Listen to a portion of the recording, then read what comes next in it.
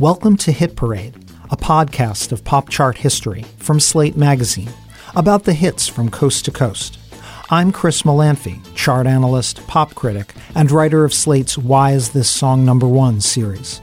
On today's show, among the most pivotal years for popular music is 1991, famously called the year punk broke, the unofficial kickoff of Alternative Nation. The year R.E.M. became a chart-topping band, Lollapalooza reinvented the festival concert for generations X and Y, and when Nirvana ushered in the grunge era. Come as you are, as you were, as I want you to be, as a friend. But for followers of the pop charts, 1991 is pivotal for an entirely different reason. And rock, alternative or otherwise, had little to do with it. Spinderella cut it up one time.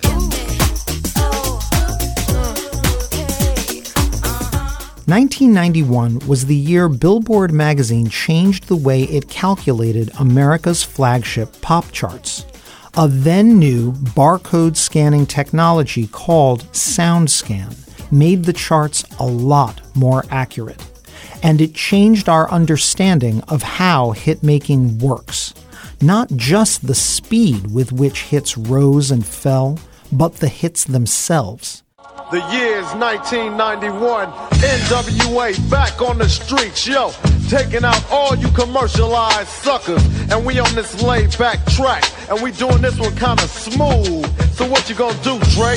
Kick it, and so on, let the beat flow on. As we chronicled in our Def Jams episode of Hit Parade, rap had been on the come-up on the charts for all of the 1980s, and by the dawn of the 1990s, hip-hop was knocking at the door of the top 10, even the top 5.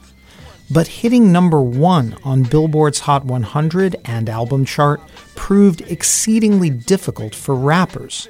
That is, until more accurate data revealed just how popular rap really was. I sit alone in my four-cornered room staring at candles.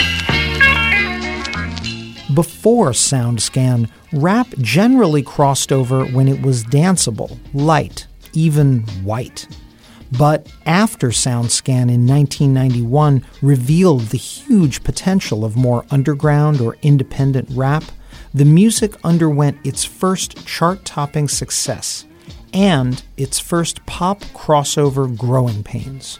Rappers began to question how mainstream friendly they had to be to get over on the charts. Hip-hop got turned into hip-hop. The second record was number 1 on the pop chart. But don't get on. The years just before and just after SoundScan are among the most fascinating in rap's history.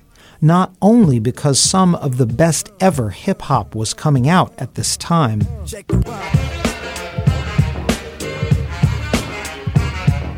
but because rappers were testing the boundaries of this exploding art form. Die-hard hip-hop heads may have disdained pop crossover, but in a way, studying what happened in rap's mainstream is as enlightening as studying its fringes. By 1992, rap could be both catchy and woke. Lord, I've really been real stressed, down and out, losing ground. Although I am black and brown, problems got me pessimistic. Brothers and sisters keep messing up.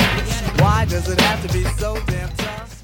Or it could be catchy and comedic. Or maybe also woke. To the beanpole dames in the magazines, you ain't it, miss thing. Give me a sister, I can't resist her. Red beans and rice didn't miss her. Some knucklehead tried to diss. But all this crossover first came to a head in the closing weeks of 1991. The first week Billboard converted its Hot 100 to SoundScan. Set adrift on memory bliss of you.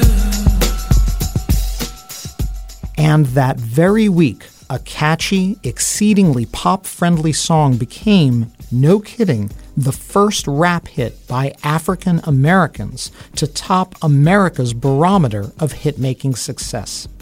Many millions of listeners were grooving to this cross-generational, cross-racial hit. But some were not so impressed, and they tried to literally bum rush hip-hop's pop crossover moment. And I'll just put it right back with the rest. That's the way it goes, I guess.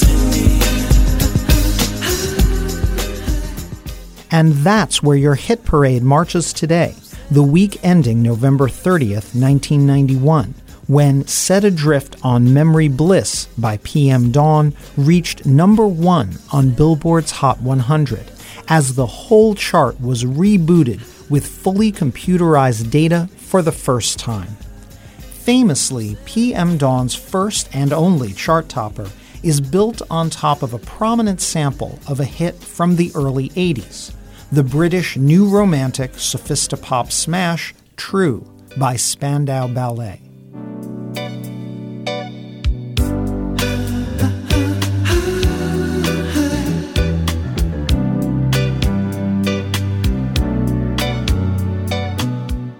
The sample of True was not only credited and authorized, it was given a de facto seal of approval by Spandau Ballet lead singer Tony Hadley, who even made a cameo appearance in the video for Set Adrift on Memory Bliss. The camera pans a cocktail glass behind a blind of plastic planks and finds a lady with a fat diamond ring. Then you know I can't remember a damn thing. I think it's one of those. As I noted, PM Dawn's real chart milestone was becoming the first black rap act to hit number 1 on the Hot 100.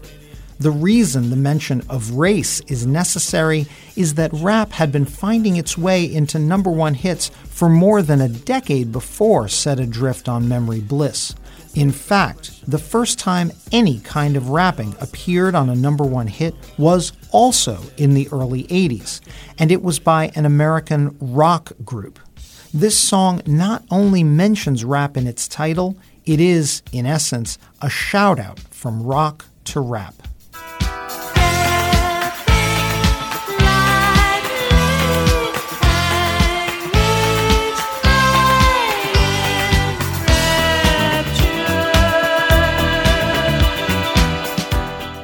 That's New York punk and new wave band Blondie, with 1981's Rapture, coming barely 1 year after Rapper's Delight, the Sugar Hill Gang's breakthrough, which we talked about in our Def Jams episode of Hit Parade as the first rap song to hit the top 40. Rapture, in March 1981, actually topped the Hot 100, becoming the first ever number 1 song to include rapping. Of course, Rapture is not a full-blown rap song. Blondie lead vocalist Debbie Harry sings her way through 2 verses and choruses, and only starts rapping on the bridge. She launches into her rap with a celebrated reference to graffiti artist, hip-hop scenester, and CBGB regular Fab Five Freddy. Fab Five Freddy told me everybody's fly. DJ spinning, I said, my. Who, years later, would go on to become the first host of Yo MTV Raps. Freddie, a.k.a. Fred Braithwaite, taught the members of Blondie about New York's burgeoning hip-hop subculture. But the rest of Debbie Harry's rap is mostly fantastical nonsense about a man from Mars who's eaten cars. As impressive as Blondie's first-hand knowledge of hip-hop was, they are not rappers, and Rapture does not qualify as rap's first number 1 hit. It did start a decade-long pattern, however. For the rest of the 80s, white rock and pop acts would borrow from rap on a string of hits, including several Hot 100 number 1s, from German new wave singer Falco, war ein Punker unterrichtet in der großen Stadt. Es war in Wien, war Vienna, wo alles hat. Hatte Schulden, denn trank, doch ihn liebten alle Frauen. Und jede rief, na kann man Rock me Amadeus. To droll UK dance pop virtuosos, the Pet Shop Boys. Sometimes you're better off dead. There's a gun in your hand that's pointing at your head. You think you're mad, too unstable, kicking in chairs and knocking down tables in a restaurant in a West End town. These two #1 songs, Rock Me Amadeus and West End Girls, respectively, both hit #1 in 1986. Whereas the legendary crossover rap song we discussed in our Def Jams episode, Run DMC's historic remake of Aerosmith's Walk This Way, topped out at #4. It wasn't me, she was fooling, 'cause she knew what she was doing when she told me how to walk this way. She told me to walk this way, told this way. Generally, the closer a song was to pure rap, the farther it would peak from the top. For example, in the spring of 1988, Salt-N-Pepa's sexually frank hit Push It was certified gold. In fact, at a time when sales of vinyl 45s were slumping, Push It was the only gold record on the entire Hot 100. Salt-N-Pepa's here and we're in effect. Want you to push it back. Cooling by day, then at night, working up a sweat. Come on, girl. And yet, the song by Salt-N-Pepa only peaked at #19, thanks to radio. Push It was underplayed and underreported by some uneasy radio programmers. This despite its blockbuster sales. By the end of the year, Push It was on its way to platinum. Push it real good.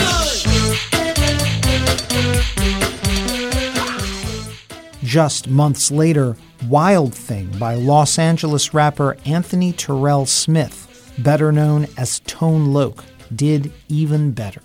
Let's do it. Wow. Shopping at the mall, looking for some gear to buy. Tone Loc's Wild Thing sold 2.5 million copies and was ultimately certified double platinum. That made Wild Thing the biggest selling single in America since USA for Africa's We Are the World. Despite all this, and its catchy guitar sample from Van Halen's Jamie's Cryin', Wild Thing stalled on the Hot 100 at #2. In the Los Angeles Times, representatives from Tone Loc's label loudly complained that the song had outsold every other record on the chart by a 2-to-1 or even 4-to-1 margin. Again, as with Salt-N-Pepa, radio and chart methodology held back Wild Thing. Nearly 1/6 of all radio stations in America refused to even play Tone Loc. That shouldn't have mattered, given its outsized sales. But that was not captured by Billboard's pre-computerized methodology. Add it all up, and it was mathematically impossible for Wild Thing to go higher than the runner-up slot. Rap would need more than big hits. It would need systemic change in the way hits were tallied. But it would take a couple more years to get there. More on that epical shift after this short break.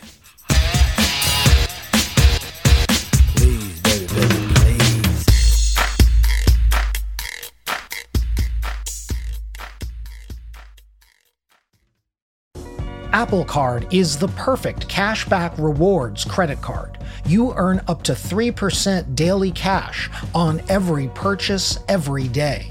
Visit apple.co/card calculator to see how much you can earn. Apple Card issued by Goldman Sachs Bank USA, Salt Lake City branch, subject to credit approval. Terms apply. Before we get back to the show, I want to tell you about Hit Parade The Bridge. If you subscribe to the Hit Parade feed, you already know that The Bridge is our monthly mini episode where we answer your questions, riff on the latest music news, and play music trivia with one listener contestant. But these Bridge episodes are only available in the Hit Parade feed, which means if you mainly listen to this show from the Culture Gabfest feed, you're missing half of the episodes we put out every month. So, subscribe to the Hit Parade feed to get even more pop chart geekery. Now, back to the show. For about a year, the fun-loving party rap approach of Wild Thing seemed to be hip-hop's key to unlocking the top of the pop charts. One of Wild Thing's writers, a 22-year-old named Marvin Young, redubbed himself Young MC and he scored a hit of his own with the friendlier, even more loquacious story song Bust a Move, the tongue-twisting tall tale Bust it. about Smarties and parties, Poindexters and Fatsos, and a best friend named Harry whose brother Larry is about to marry and wants you improbably to be the best man, reached number 7 in the fall of 1989. This here's a jam for all the fellas. Try to do what those ladies tell us. Get shot down cause you're overzealous. Play hard to get females get jealous. Okay, smarty, go to a party. Girls are scantily clad and showing body. A chick walks by, you wish she could sex her, but you're standing on the wall like you was Poindexter. Next day's function, high class luncheon. But no matter how catchy, clean, and melodic these songs were, the top of the charts were reserved for more traditional pop and R&B songs from the likes of Whitney Houston, Richard Marx, Paula Abdul, and Debbie Gibson. It wasn't until the fall of 1990 that a rapper, an actual rapper, not a moonlighting rock or pop singer rapping a few bars on a lark, topped the Hot 100. But it wasn't a song the rap world was eager to trumpet. Yo, Vanilla, kick it one time, boy. Yo, VIP. Let's kick it. Robert Van Winkle, a white South Dallas motocross racer turned rapper who adopted the nickname Vanilla Ice, scored a blockbuster with his virulent brain fungus, Ice Ice Baby. Young Robbie offended rap purists almost immediately after his pop breakthrough, inventing a street hustler backstory that was soon debunked by the Dallas press, and pinning his tracks to huge, unmistakable pop samples. Even after a summer in which Ice's label mate MC Hammer rode a Rick James sample to superstardom with You Can't Touch This, Vanilla Ice went for the pop jugular. He nicked the bass line of Queen and David Bowie's 1981 rock classic, Under Pressure.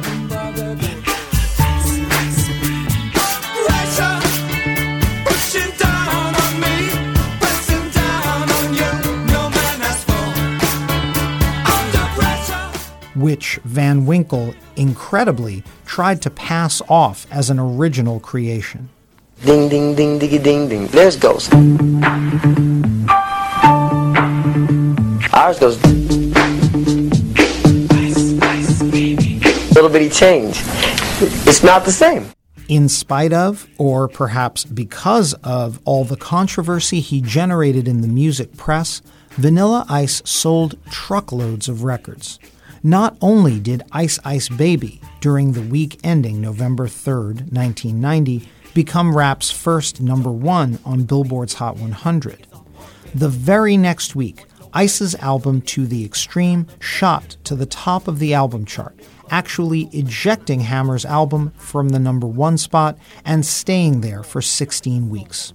By the end of 1990, To the Extreme had sold 7 million copies, in essence reinforcing that the hurdles for crossover for white rappers were simply lower than they were for black rappers. What made both Vanilla Ice and MC Hammer seem incongruous to rap diehards by 1990 was that rap, for several years, had broadened its ambitions hugely. Several rap movements and subgenres had added scope and depth to the music well before the 80s were over. Rap was now far more than party music. Bang! Caught you looking for the same thing. It's a new thing. Check out this I bring. The roll below the level cause I'm living low next to the bass. Come on! Turn up the radio. They're claiming I'm a criminal. Since 1987, Long Island, New York rappers Public Enemy had helped launch rap's conscious era. It was P.E. frontman Chuck D who coined the now oft-quoted phrase, "Rap is Black America's CNN." P.E. amped up the political fury possible on a rap record, even beyond the social critique of earlier cuts like Grandmaster Flash and Melly Mel's The Message. So respected were Public Enemy by 1989 that Spike Lee, the provocative, polemical filmmaker, tapped P.E. to record the theme song to his seminal movie Do the Right Thing. That single and theme song, Fight the Power, is still played at protest rallies and routinely cited among the greatest rap tracks of all time. 1989, the number, another summer. Sound of the funky drummer. Music hitting your heart, cause I know you got soul. Hey, listen if you're missing, y'all. Swinging while I'm singing. Hey, giving what you're getting. Knowing what I knowin'. While the black band's sweating. In the rhythm I'm rolling. Got to give us what we want. However, for all the acclaim P.E.'s Nation of Millions album and Fight the Power single received, neither charted very high in Billboard. The album peaked in 1988 at number 42, although it did go gold and eventually platinum.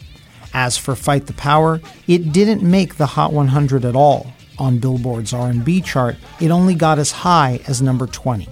Even on black radio, P.E. were a bit fiery for drive time. Public Enemy's version of political rap was, if serious and indignant, also animated by a desire for social change. But P.E.'s approach was not the only new one. Complementing them and rising in parallel to their conscious rap was a more nihilistic vision. Wa-da-da-dang, wa-da-da-da-dang. Hey, listen to my 9mm go bang. Wa-da-da-dang, wa-da-da-da-dang. Hey, this is KRS-One. Been to a crack dealer by the name of Peter. Had to buck him down with my 9mm. He said I had a... Criminal Minded, the debut LP by New York's Boogie Down Productions, led by rapper KRS-One, is often cited as a progenitor of gangsta rap, alongside Schoolie D's 1985 debut, and some early singles by Ice-T. As a crew from the South Bronx, Boogie Down Productions, or BDP, were East Coasters. That was rare for gangsta rap, which, by 1988, had become more associated with the West Coast, particularly South Central Los Angeles, and especially the MCs of NWA. Here's a little something about a like me. Never should have been let out the penitentiary. Ice Cube will like to say that I'm a crazy from around the way. Since I was a youth. Gangsta Gangsta appeared on Straight Outta Compton, NWA's 1988 debut studio album. Compton didn't even make the Billboard album chart until 1989, more than 6 months after its release. And despite selling 1 million copies in its first year, Straight Outta Compton peaked on the chart at number 37. Some of that low chart profile was due to NWA's limited radio exposure, but some of it had to do with the way the charts worked. Through the end of the 1980s, the Billboard charts still operated under a manual tabulation system. Billboard would contact record retailers and ask for ranked lists of best-selling albums and singles. Specific sales counts were not employed. As has been widely reported in the decades since this system was retired, Billboard's old methodology was ripe for manipulation. And indeed, books like Frederick Dannon's Hitmen are rife with stories of record labels buying off retailers and DJs to get them to report hits to Billboard that weren't actually selling or being played all that much. Even beyond this corruption, however, the old system created a simple math problem brought on by limited data. A top album may have sold 50,000 copies or 500,000. But not even Billboard had that information. Ranked lists from retailers and radio stations did not give a sense of the magnitude of a hit. This was what had bedeviled Wild Thing and held it back from number one. She wanted to do the wild thing.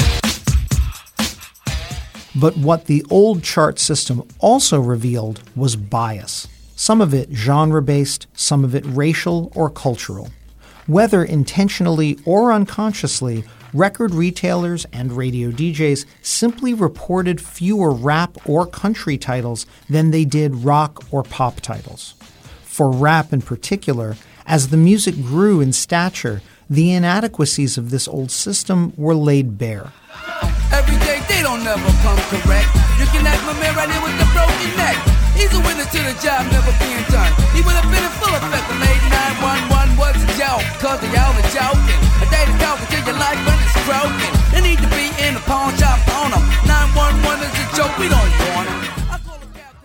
the spring of 1990, Public Enemy's third album, Fear of a Black Planet, was a monster out of the gate. How big? According to a press release from PE's own record label, in its first 3 weeks, Black Planet sold 1 million copies, a staggering number for a rap album at the time. But you wouldn't know that by looking at the Billboard album chart, where PE debuted at a modest number 40 and took more than a month to scrape the top 10. If Billboard in 1990 had been equipped with computerized charts, Black Planet would have been a number 1 album, handily. This wasn't even chart manipulation. The old methodology simply made it difficult for rap to get a fair shake. Only the most commercial rap acts, the Hammers and Vanilla Ices, seemed to be able to cross over. Militant or gangsta acts like PE and NWA were rap's other model, huge on the streets, nowhere on the charts. But there was, if you will, a third way, a crossover hip-hop subgenre that turned out to be more influential than anyone expected. Discuss contracts. You like the way I vocalize, we bring it to a compromise. My PA won't set up till noon, it's a daisy age. De La Soul, like Public Enemy, were originally from Long Island, New York. Both crews proffered a cerebral form of hip-hop. But De La traveled a very different path. This trio of rappers, called Posdnuos, Trugoy, and Mace, and backed by DJ Prince Paul, were at the forefront of a new, quirkier style. Conscious rap, but with more melodic samples, loopier lyrics, and madcap humor. 3, that's a magic number. Yes, it is. It's the magic number. 3. Somewhere in this hip-hop soul community was born 3, they spelled it me, and that's a magic number. What does it all mean? They called it the Daisy Age. Daisy was an acronym for De Inner Sound, y'all. When the trio dropped their first singles in 1988 on the independent Tommy Boy label, the press latched onto De La's flower child ethos, tagging the crew as hip-hop hippies, a term the trio rejected almost immediately. They even dissed the hippie phrase, openly, on their early '89 breakthrough single, Me, Myself, and I. Now you tease my plug one style and my plug one spectacle. You say plug 1 and 2 are hippies nowhere, not just pure plug 4. Always pushing that we formed an image, there's no need to lie. When it comes to being plug 1, it's just me, myself, and I. Built off a sample of the 1979 Funkadelic single Not Just Knee Deep, Me, Myself, and I was commercially potent for a rap single in 1989. It topped Billboard's R&B chart, only the second rap song ever to do so after LL Cool J's I Need Love. And on the Hot 100, it reached number 34, a fairly impressive crossover for such a left-field rap hit. But De La were not alone with this nouveau rap template. They came up as part of a loose collective of hip-hop troops who called themselves the Native Tongues. Mellower, more playful, Afrocentric, and progressive, but less nihilistic than their gangsta brethren. At its core, the Native Tongues collective revolved around 3 New York crews: De La Soul, the Jungle Brothers, Brother, brother, sister, sister, if you miss or if you mister, listen please to this fact. Black is black is black is black. Ooh. Blow. and A Tribe Called Quest. Thinking about from past week, the last week, hands go in my pocket, I can't speak. Hop in the car and torpedo to the shack. The Shaheen, we gotta go back. When he said why, I said we gotta go, cause I left my wallet in El Segundo. By 1989, the Native Tongues had even welcomed their first sisters, Queen Latifah, a solo MC from New Jersey, and Monie Love, a British MC from London with a very American flow.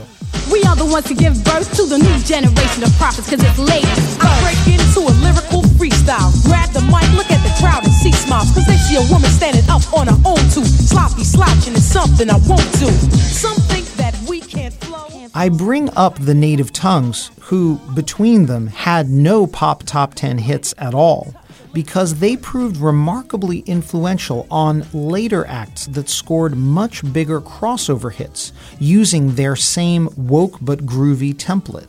De La Soul's celebrated album 3 Feet High and Rising was widely embraced by white listeners. It was a rap Trojan horse infiltrating pop, rock, and alternative playlists. Alt-rock stations played early De La alongside the likes of the B-52s and The Cure. And their samples were rock-friendly, ranging from Steely Dan to Hall & Oates. Cause second wave from believers, and believers will walk to it, then even talk to it and sing. No, I can't have none of that. Tell them what to say, Mace.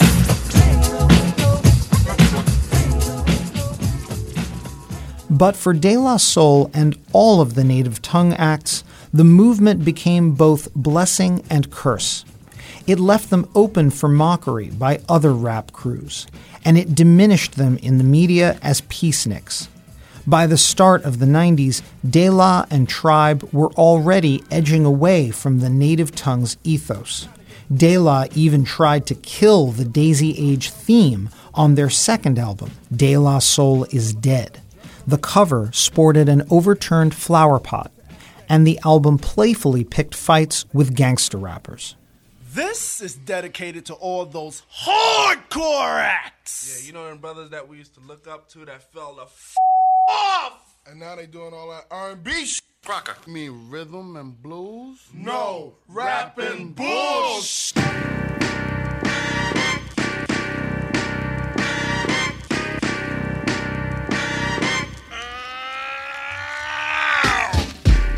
But as Pos, Mace, and Trugoy were removing themselves from the pop-rock crossover equation, other, even poppier crews were happy to take over the hippie lane De La left wide open. It's a shame when the MCs think they know.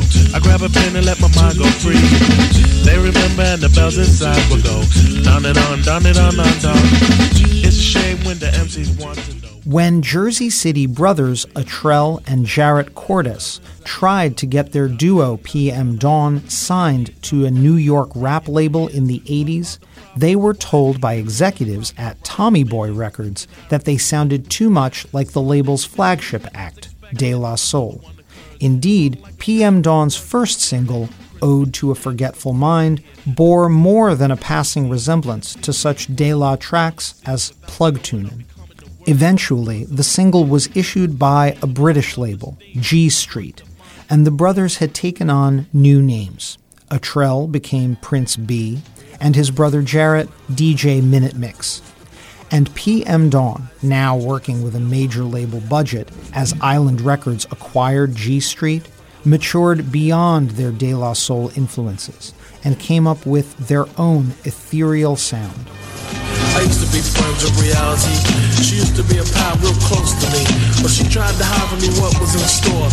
Tried to house me, but a house has doors. I was insane and the picture was crazy, so the relevance here seemed to be a bit hazy. But I tried to explain this in the simplest terms. She let the props burn and it was my turn to say. On tracks like Reality Used to Be a Friend of Mine, PM Dawn were De La Soul on happy pills, and their timing couldn't have been better. In May 1991, just weeks before their album dropped, Billboard began converting its flagship charts to the new SoundScan system. At first, the effects were not exactly earth-shattering.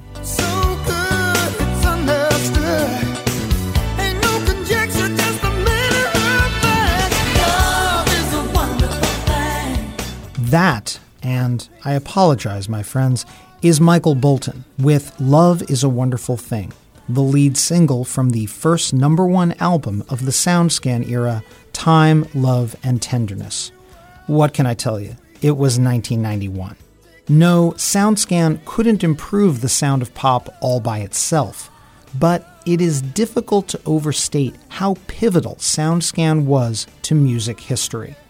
Both Billboard staffers and chart analysts like your podcast host treat this moment as the BC-AD dividing line in the history of charts. SoundScan took advantage of the barcode scanners that had migrated from supermarkets to music stores, and it tallied actual music sales accurately, piece by piece, at the retail counter for the first time. By modern standards, SoundScan wasn't an advanced technology.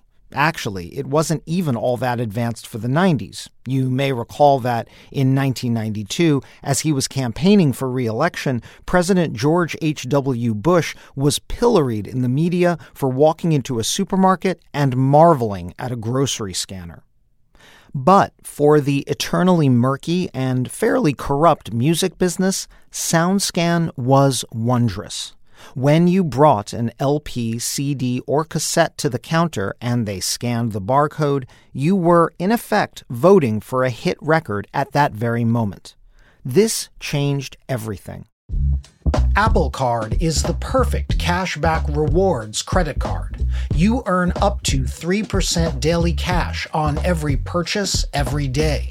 That's 3% on your favorite products at Apple, 2% on all other Apple Card with Apple Pay purchases, and 1% on anything you buy with your titanium Apple Card or virtual card number. Visit apple.co/card calculator to see how much you can earn.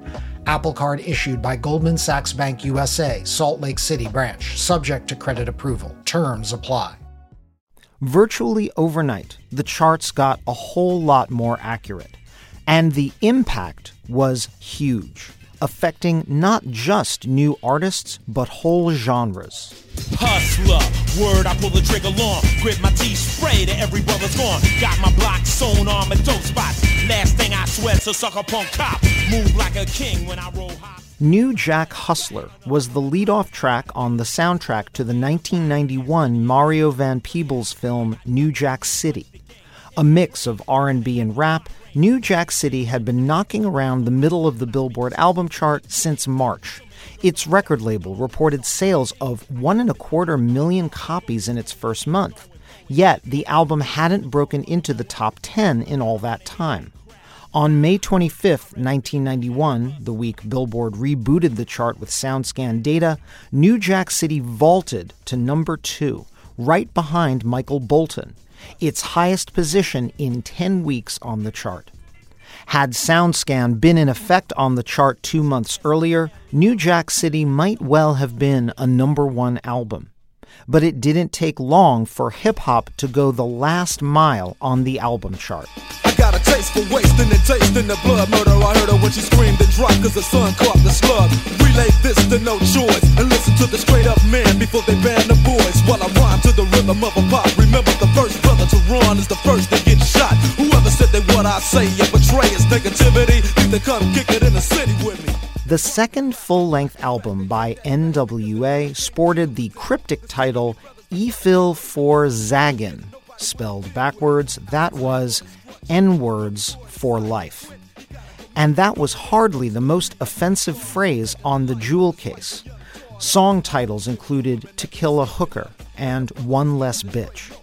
That's what made the chart performance of Ifil for Zaggin so stunning. In mid-June 1991, just 4 weeks into the new Billboard album chart methodology, NWA's new album debuted on the album chart all the way up at number 2, the highest new entry on the chart since Michael Jackson's Bad entered at number 1 4 years earlier. In its second week on the chart, the week ending June 22, 1991, NWA had the number 1 album in the country, an unthinkable turn of events just 1 month earlier. For 6 more months, however, the Hot 100, Billboard's authoritative singles chart, was still operating under the old-school methodology. And mostly, pop songs, not rap songs, were still in command. That included Marky Mark Wahlberg's rap and club music hybrid Good Vibrations, which we talked about in our featured artists episode of Hit Parade. Good Vibrations became the second ever rap song, after Vanilla Ice, to top the Hot 100, reaching number 1 in the early fall of '91.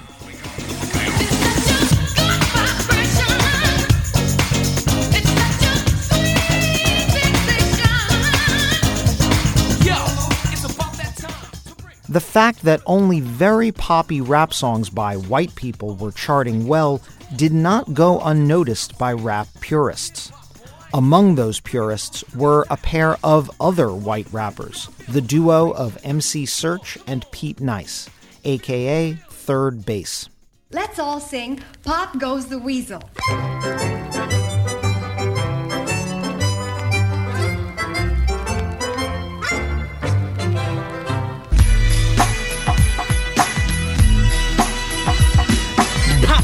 Pop goes the wine and the weasel. I see the empty pocket needs a refill. I got a squad with a list of... In the late summer of 1991, Serch and Nice took dead aim at Vanilla Ice in the Third Bass single Pop Goes the Weasel.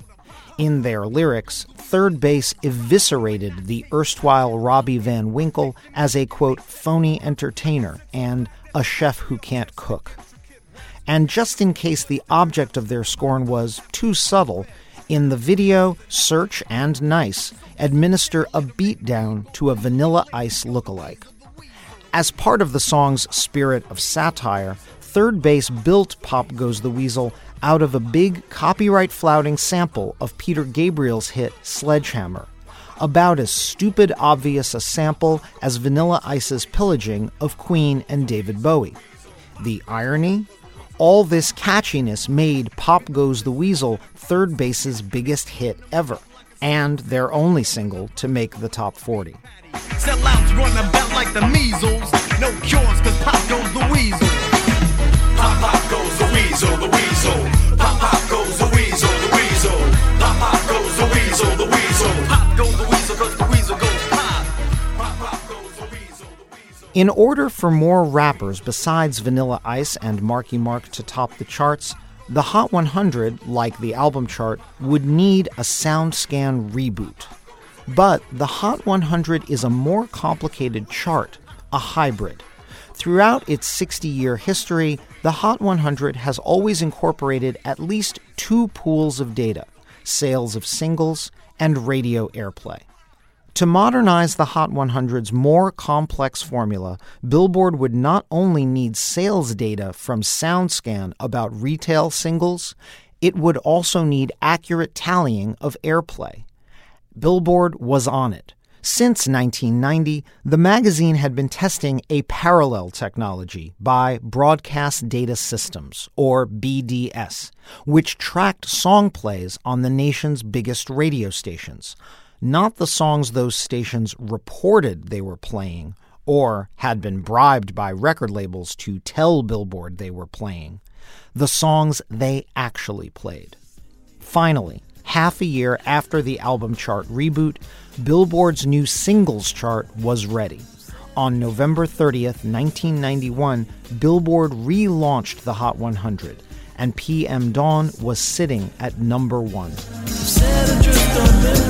A careless whisper from a careless man, a neutron dance for a neutron fan, marionette strings are dangerous things, a thought of all the trouble they bring, an eye for an eye, a spy for a spy. The new Hot 100 gave Billboard readers whiplash. Singles scattered all over the chart.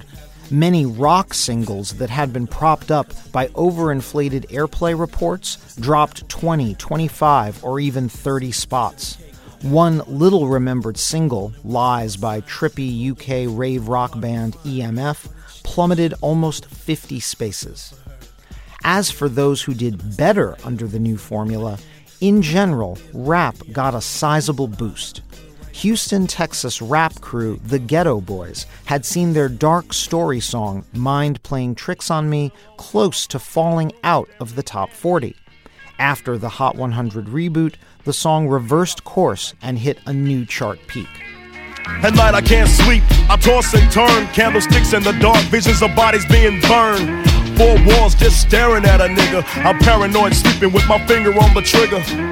My mother's always stressing I ain't living right, but I ain't going out without a fight.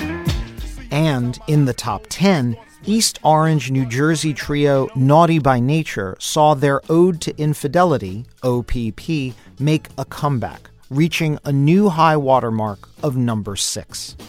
OPP, how can I explain it? I take it frame by frame it. To have y'all on jumping, shouting, saying it. O is for other, P is for people scratch a temple. The last P, well, that's not that simple. It's sort of like The thing was, most of these crossover rap hits by black artists relied just as heavily on prominent melodic samples as the hits by their white rapper counterparts.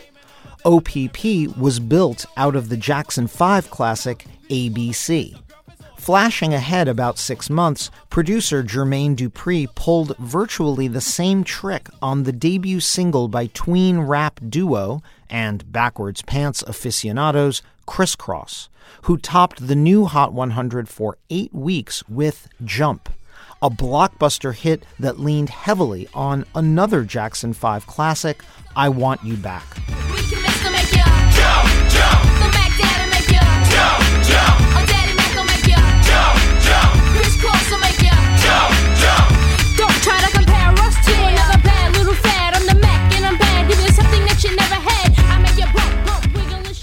Before PM Dawn and Criss Cross, it had been easy for rap purists to diss crossover hip-hop as the work of white pop interlopers. 'Cause inside out is wiggin' and whack.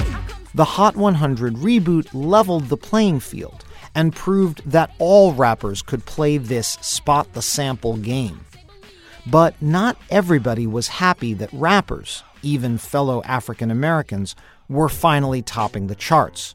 Most especially the conscious and gangster rappers who had underperformed on the charts in the late 80s. That's it. The bridge is over. The bridge is over. Bye-bye. The bridge is over. The bridge is over. You see me coming in the dance with the flipper sensei. Down with the sound called BDP. If you want to join the crew, well, you must see me. You can't sound like Shan or the one Marley. Because Shan and Marley. Remember Boogie Down Productions? BDP frontman Chris Parker, aka KRS-One, had styled himself as rap's teacher, a stalwart protector of the culture of hip-hop. Mind you, Chris was not above a little crossover activity himself. In 1991, the very first track on R.E.M's smash album Out of Time was the rap-rock hybrid Radio Song, on which KRS-One prominently rapped. What are you saying? What are you playing? Who are you obeying day after day in? Baby, baby, baby, yeah, that stuff is driving me crazy. DJs communicate to the masses. Sex and violent classes. Now our children grow up prisoners all their life. Radio listeners! Also, to be fair to KRS-One, he probably would have stayed out of the fray in 91 had Prince B, leader of PM Dawn, not called him out in a late 91 interview in Details magazine. Fresh off of PM Dawn's chart-topping single, Prince B, aka Atrell Cordes, told the magazine he was underwhelmed by the glowering approach of conscious rappers like Public Enemy's Chuck D. As for the leader of BDP, Prince B said, quote, KRS-One wants to be a teacher, but a teacher of what? Unquote. The following month, in January 1992, the Cordes brothers were on stage at a multi-act concert at New York's Sound Factory. PM Dawn were riding high. Their follow-up hit, Paper Doll, was already on the Hot 100, rising toward the top 40. Imagine yourself as a link on a chain that's wrapped around someone's mind. If you break off, then things start to change. But then you realize that there's no time, no direction as you fly through the wind. You stop to ponder on a pink chateau. The theme from Mahogany still transcends. A quote-unquote, that's the way it goes. I'm looking at the picture again.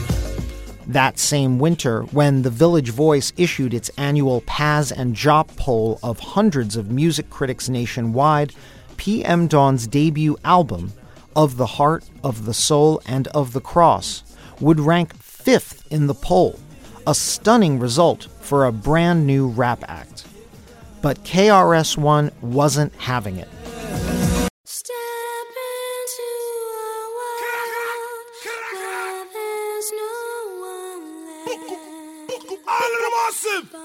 In a move the media would later call the shove felt round the world, KRS-One and the rest of Boogie Down Productions marched on stage during PM Dawn's set, hijacked the turntables, and literally pushed Prince B and DJ Minute Mix off the stage. Taking the mic, KRS-One broke into a spontaneous performance of I'm Still Number One, a track from BDP's 1988 album, By All Means Necessary. Not by financial aid, but a rate of hits, causing me to take long trips. I'm the original teacher of this type of style, rocking off beat with a smile or a smirk or a chuckle. Yes, I'm not up to BDP posse, so I love to step in the jam and slam. I'm not Superman, because anybody can or should be able to rock off turntables. When asked later by USA Today what prompted the bum's rush of PM Dawn, Chris Parker reminded the reporter of Prince B's rhetorical question, a teacher of what? Said KRS-One, I answered his question. I'm a teacher of respect. Running around, spending money, having fun. Cause even then, I'm still number one.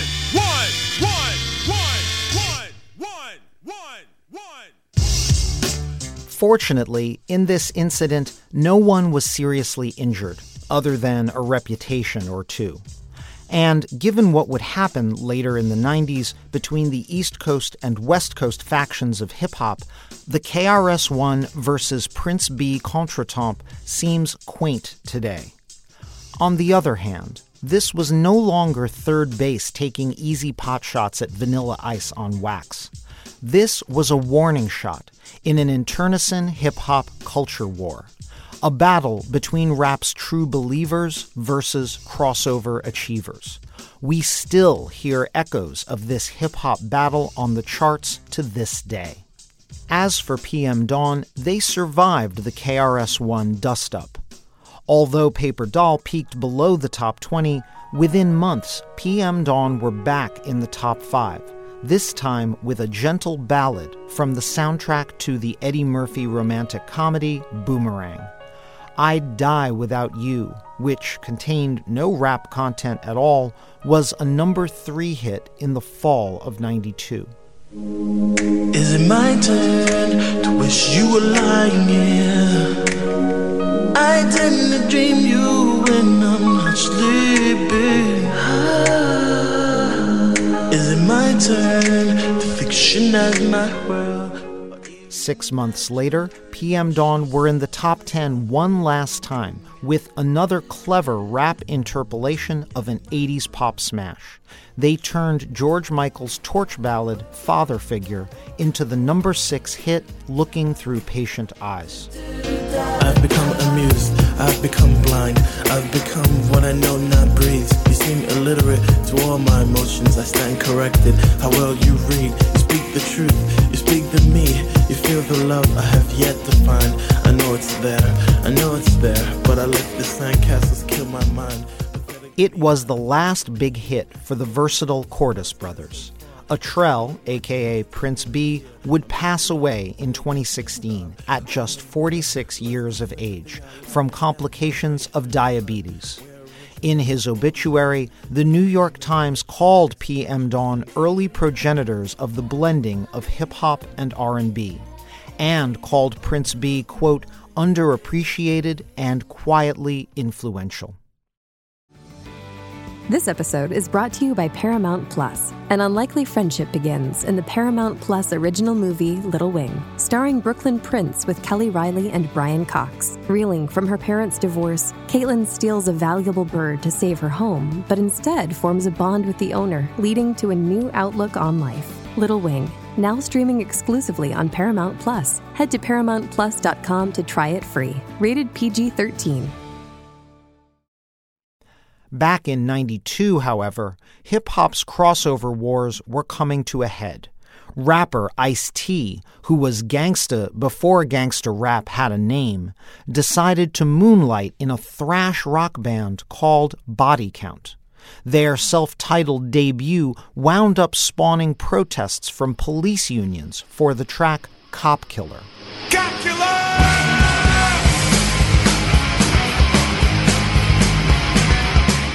Body Count wasn't even a rap group, but the media elided that genre detail and pegged the project as another chapter in America's culture war with gangsta rap. Under fire, Ice-T announced that he would drop the track from the album and reissue the CD. What was interesting for chart fans in the new SoundScan era was that this caused the Body Count album to rise to a new chart peak, which, of course, was better tracked by Billboard's more accurate album chart. But if you want a window into the breadth of hip-hop in 1992, rap's first full year after SoundScan, you should focus on two big hits.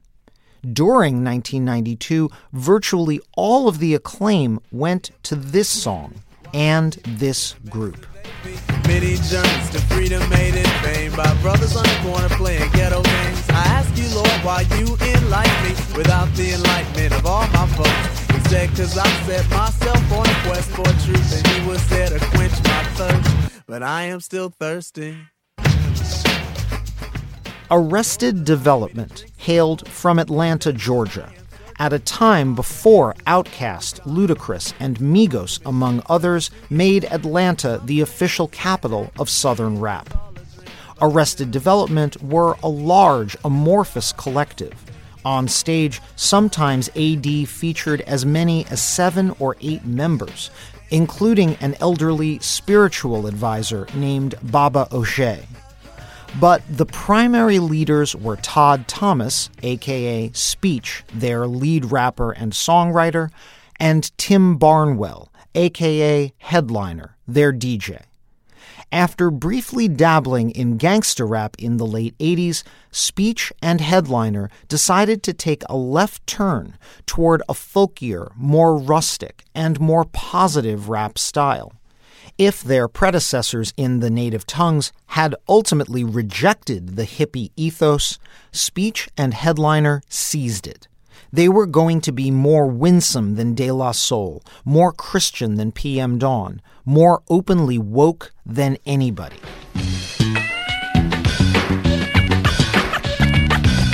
Dig your hands in the dirt. Children play with earth. Dig your hands in the dirt. Arrested Development's 1992 debut single, Tennessee, kicked off with a warped sample of Prince, taken from his 1988 hit Alphabet Street. Prince would later charge Arrested Development a hefty fee for use of the titular sample. Tennessee, Tennessee, Tennessee, Tennessee, Tennessee, Tennessee, Tennessee, Tennessee. Lord, I've really been real. But then Tennessee veered into a more sonically expansive evocation of the Deep South. Brothers and sisters keep messing up. Why does it have to be so damn tough? I don't know where I can go to let these ghosts out of my skull. My grandma passed, my brother's gone. I never at once felt so alone. I know you're supposed to be my steering wheel. It was a soul-bearing reminiscence about the Black experience post-slavery, inspired by the passing of Speech's grandmother and brother. And it closed with a spirit-lifting performance by vocalist Dion Ferris. Oh, won't you let me? Won't you help me? Won't you help me understand your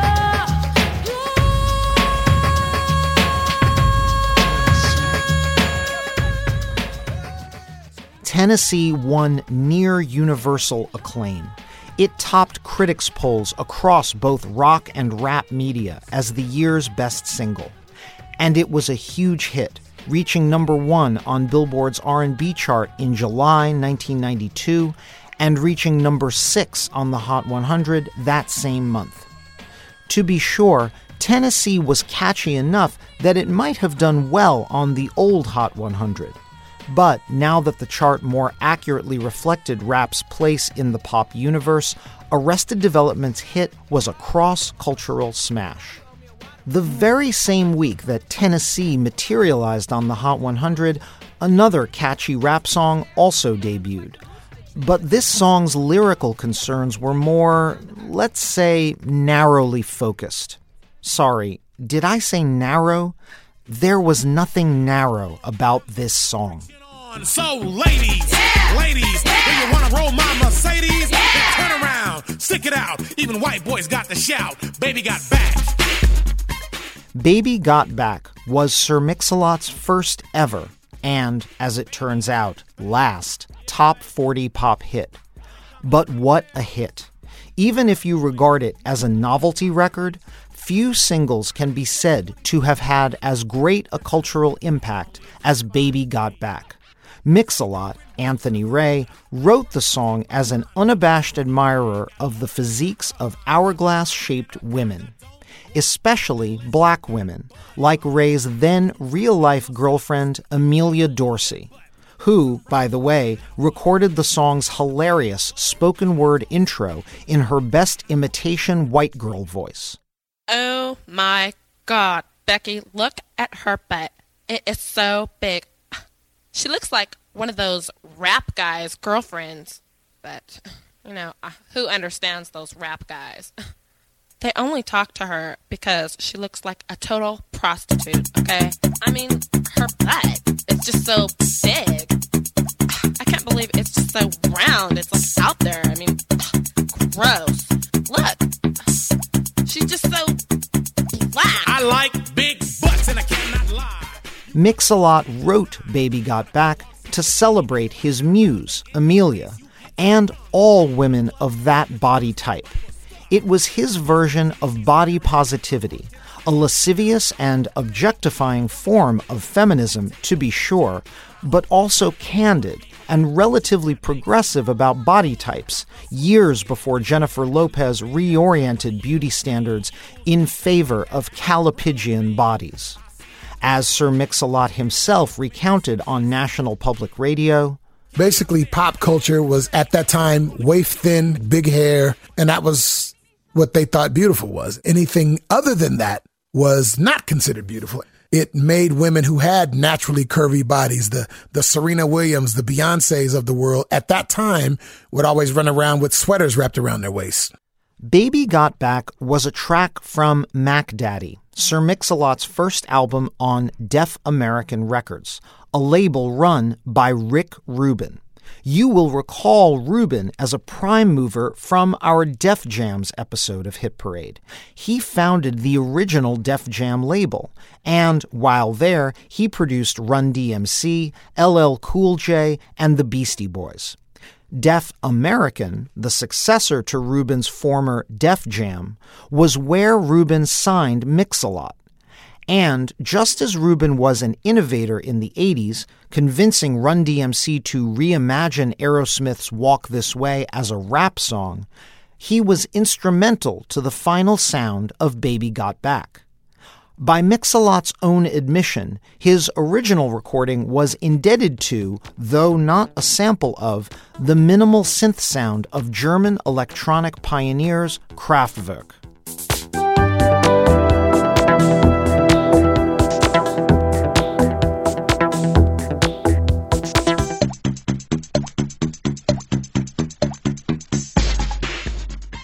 But it was Rubin who convinced Mix-a-Lot to drop the music entirely on some of the song's best lines, including the now immortal, "My anaconda don't want none unless you got buns, hun. You can do side bends or sit-ups." Mac Daddy may have been Mix-a-Lot's debut on Rubin's label, but it was far from his first album. Anthony Ray was a self-starter, and well before Baby Got Back, he'd built a fairly unique hip-hop career for himself. My party's on Broadway. Cruising Broadway and my wheels spinning slow. Rolling with your posse is the only way to go. In the mid-1980s, Mix-a-Lot founded his own Seattle label, Nasty Mix, and recorded a string of albums and singles that were favorites among car-bumping rap aficionados. The song Posse on Broadway was such a word-of-mouth hit, it kept his debut album, Swass, on the charts for more than a year, where it eventually went platinum. His follow-up album, Seminar, went gold and spun off 2 hits, the Ode to 90s Tech, Beepers, and the Ode to Drop-Top Cars, My Hoopty. My hoopty rolling, tailpipe dragging, heat don't work and my girl keeps nagging. 6'9" Buick, Deuce keeps rolling, 1 hubcap cause 3 got stolen. Bumper shook loose. This put Sir Mix-a-Lot in a unique position when he arrived at Rick Rubin's doorstep. He already had a sizable following, one that cut across hip-hop subgenres. From old schoolers to gearheads to gangstas, Mix-a-Lot had indie rap cred. Before SoundScan, it would be hard to imagine an artist like him topping the charts. But Mix-a-Lot picked the right moment to go pop. Baby Got Back was a blockbuster. I like big butts and I cannot lie. You other brothers can't deny that when a girl walks in with an itty bitty waist and a round thing in your face, you get sprung.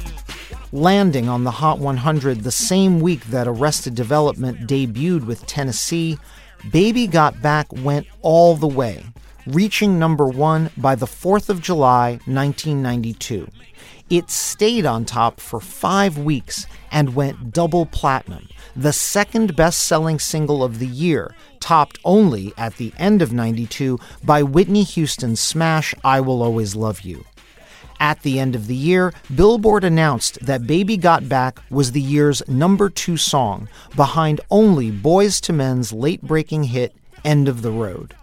Meanwhile, as Sir Mix-a-Lot was scoring his chartbuster, Arrested Development were, in a way, taking an even bigger victory lap. Their debut album, 3 Years, 5 Months, and 2 Days in the Life of, was shaping up as a cross-cultural smash. And unlike Mix-a-Lot, their album generated follow-up hits. Just 3 months after Tennessee peaked in the top 10, A.D. were back with the number 8 hit People Every Day, an interpolation of Sly and the Family Stone's 1969 classic Everyday People. See, I was resting at the park, minding my own. Business as I kick up the treble tone. On my radio tape, play a box right. Just loud enough so folks can hear us hype scene. Out of nowhere. 4 months after that, Mr. Wendell, a tale of the lessons learned from a wise old homeless person, reached number 6. This made Arrested Development the first rap act to pull 3 top 10 pop hits from a single album since MC Hammer in 1990. Here, have $1. In fact, no, brother man, here, have $2. $2 means a snack for me, but it means a big deal to you. Be strong, serve God only. Know that if you do, beautiful heaven awaits. That's the poem I wrote for the first time. I saw a man with no clothes, no money, no plate, Mr. Wendell. That's his name. No one ever knew his name because he's a no. It is hard to overstate how esteemed Arrested Development were at this time. Remember Spike Lee, who tapped Public Enemy to record the theme from his acclaimed film Do the Right Thing? For his 1992 epic Malcolm X, Lee asked Arrested Development to record the theme. A.D. were taking their place as conscious rap's leading light. My ancestors slapped me in the face and said, go! Harry Tubman told me to get on up. Marcus Garvey said to me, bro, you get on up. My brother Malcolm X need our name, boy. It ain't like we never seen blood before. Come on, let's talk revolution now. By the start of 1993, Arrested Development were collecting a slew of shiny objects.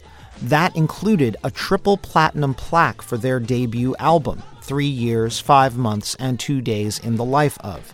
Again, the best-selling rap album of any kind since Hammer. By the mid-90s, it would go quadruple platinum. The album also topped the 1992 Paz and Jop Critics Poll, only the second rap album to do so after P.E.'s It Takes a Nation of Millions to Hold Us Back in 1988. And as for the 1993 Grammy Awards, Listen to the one we call the people every day. Say whoa, whoa. Say yeah, yeah. Say whoa, whoa. Yeah, yeah. Whoa, yeah. Whoa, yeah. Whoa, yeah. Whoa. I am everyday people.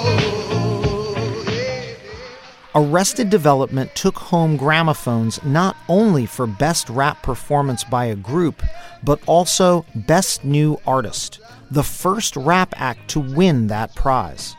Live on the show, performing their hit People Every Day, AD were respectability politics personified, rapping about avoiding confrontation with gangsters and brothers who were, quote, going the N-word route.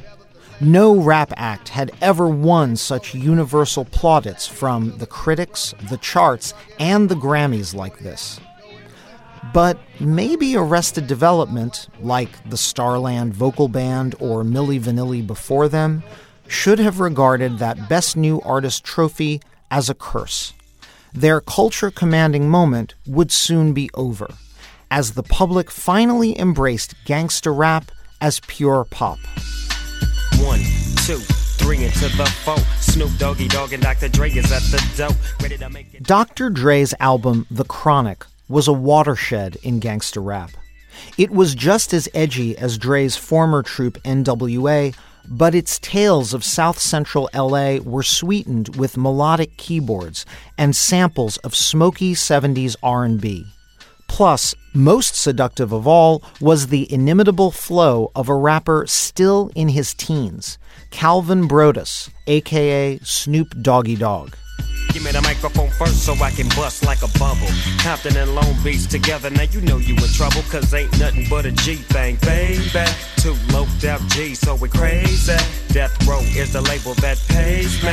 Unfadable, so please don't try to fake this. But back to the lecture at hand. Sonically, Dr. Dre's breakthrough hit Nothing But a G-Thang, a number 2 pop, number 1 R&B hit in the spring of 1993, had little to do with the sound of either Arrested Development or Sir Mix-a-Lot. But it is telling that, when gangsta rap finally topped the singles charts, it not only came after these poppier rap acts had opened up top 40 playlists, it also followed a model closer to Mix-a-Lot's, a self-starting street mogul who translated a trunk-bumping sound for the masses. After Dr. Dre, hardcore rap no longer needed to compromise its sound or even its subject matter to cross over, whether it was from Dre's former NWA colleague Ice Cube, Plus nobody I know got killed in South Central LA. Today was a good day. Warren G, Regulators! Mount up! It was a clear black night, a clear white moon. Warren G was on the streets trying to consume some skirts. or Snoop Dogg himself. With so much drama in the LBC, it's kinda hard being Snoop D-O-double-G. But I, somehow, someway, keep coming up with funky, yeah, this shit like every single day. Indeed, for the rest of the 1990s, the Hot 100 would be topped repeatedly by gangsta rap tracks, whether from Bone Thugs and Harmony, Boom, boom, boom, boom, boom, boom, boom, boom, boom. Now tell me what you gonna do, but it ain't nowhere to run. When judgment comes for you, 'cause it's gonna come for you. Tupac and Dre,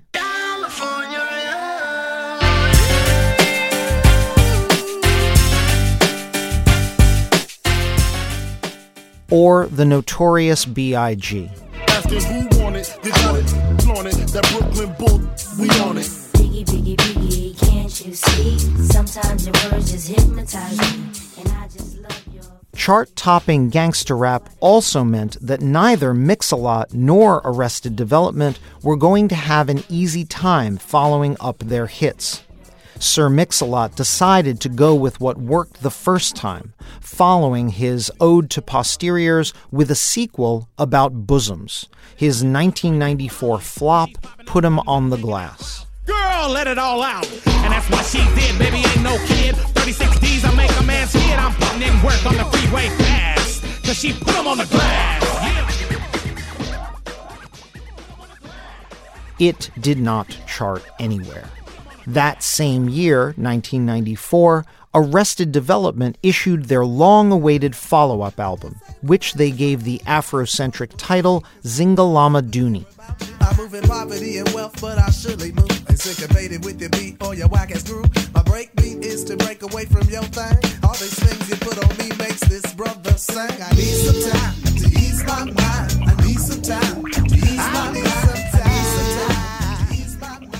Whether it was the album's earnestness or just the time that had passed since their debut, AD's 94 album was a huge sophomore slump, generating no top 40 hits, peaking on the album chart at number 55, and never receiving a gold certification, let alone platinum.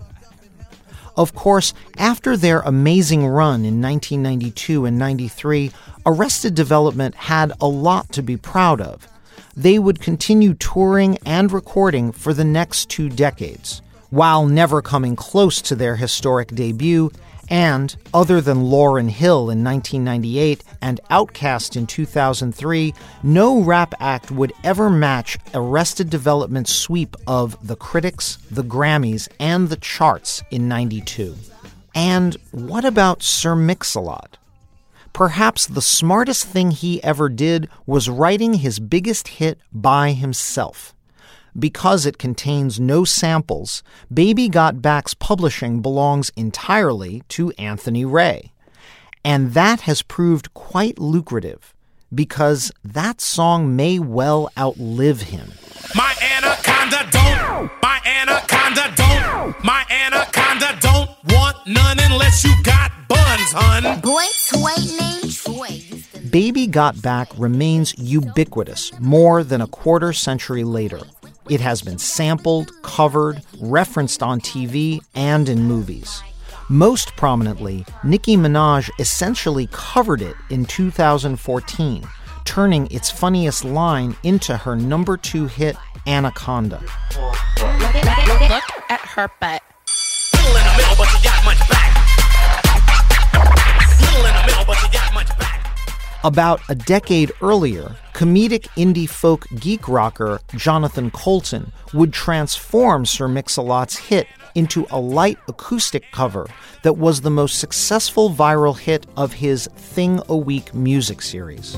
I like big butts and I cannot lie. You other brothers can't deny. When a girl walks in with an itty bitty waist and a round thing in your face, you get sprung, you wanna pull up to me. How successful? In 2013, Coulton's version of Baby Got Back was covered, practically note for note, by Fox TV's hit show Glee. And because Coulton's version was considered a new arrangement, but not a new composition, only Sir Mix-a-Lot earned formal credit from Glee. Get into my Benz, well, use me, cause you ain't that average groupie. I've seen them dancing, to hell with romancing, cause she's wet, got it going like a turbo vet. I'm tired of magazines. The song still crops up in the most unexpected places, whether sung to a baby by the characters Ross and Rachel on TV's Friends. So, fellas. Yeah? Fellas. Yeah? Has your girlfriend got the butt? Hell yeah. So shake it. Shake it. Shake it. Shake it. Shake that nasty butt. Baby Got Back. One more time from the top. Or sung by a trio of animated bunnies in the movie Sing. Oh my gosh, look at her butt. If modern rap doesn't sound much like Arrested Development, it also doesn't sound much like Sir Mix-a-Lot. But his hits legacy is thanks in no small part to the Billboard charts becoming more accurate and more comprehensive back in 1991. The Hot 100 now not only incorporates sales data from SoundScan's successor Nielsen Music, it also factors in streaming from Spotify and Apple Music, and video play from YouTube. Anytime a rap hit scales the Hot 100 thanks to a viral phenomenon, such as when 2016's Mannequin Challenge fad sent Ray Shremmerd's Black Beatles to #1, it's hard not to think of the Baby Got Back phenomenon. That girl is a real crowd, please. Small world, all her friends know of me. Young bull living like an old geese. Quick release the cash, watch it fall slowly. As for Sir Mix-a-Lot himself, he is good-natured about the fact that his career has been dominated by one song, entirely dedicated to his love of women's derrieres. You would be too. He claims it has grossed tens of millions of dollars, possibly more than 100 million over its lifetime. And wherever he performs, Sir Mix-a-Lot is welcomed by armies of women who love the song's celebration of curves. And they can rap every word. One night in 2014, Sir Mix-a-Lot took to the stage in his hometown, accompanied by the Seattle Symphony Orchestra, in addition to a conductor, strings, and woodwinds, on stage with Anthony Ray as he rapped his hit for the ages, were more than 100 spirited new friends. I like big butts and I cannot lie. You other brothers can't deny. When a girl walks in with an itty bitty waist and a round thing in your face, you get strong. Wanna pull up tough cause you notice that was strong. I hope you enjoyed this episode of Hit Parade. My producer this month was Dan Bloom, and we had help this episode from Danielle Hewitt and Chris Berube. The managing producer of Slate Podcasts is June Thomas. Our senior producer is TJ Raphael, and Gabriel Roth is the editorial director of Slate Podcasts. Check out their roster of shows at slate.com/podcasts. A word of thanks and farewell to our former executive producer, Steve Lickteig, who has left Slate Podcasts for an exciting new role at NBC News and MSNBC. 2 years ago, Steve was instrumental in the launch of Hit Parade. He even produced and edited our first show himself. Steve, we will miss you, and we will forever be in your debt. We are playing an extra hour of both REM and Miley Cyrus at Slate headquarters in your honor. You can subscribe to Hit Parade wherever you get your podcasts, in addition to finding it in the Slate Culture Gabfest feed. If you're subscribing on Apple Podcasts, please rate and review us while you're there. It helps other listeners find the show. Thanks for listening, and I look forward to leading the Hit Parade back your way. Until then, keep on marching on the one. I'm Chris Molanphy. Baby got back. I love y'all, baby.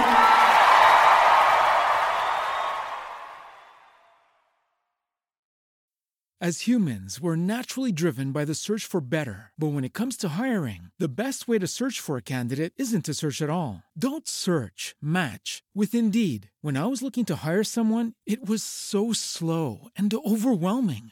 I wish I had used Indeed. If you need to hire, you need Indeed. Indeed is your matching and hiring platform with over 350 million global monthly visitors, according to Indeed data, and a matching engine that helps you find quality candidates fast. Ditch the busy work. Use Indeed for scheduling, screening, and messaging so you can connect with candidates faster. And Indeed doesn't just help you hire faster. 93% of employers agree Indeed delivers the highest quality matches compared to other job sites, according to a recent Indeed survey. And listeners of this show will get a $75 sponsored job credit to get your jobs more visibility at Indeed.com/podcast. That's Indeed.com/podcast. Terms and conditions apply.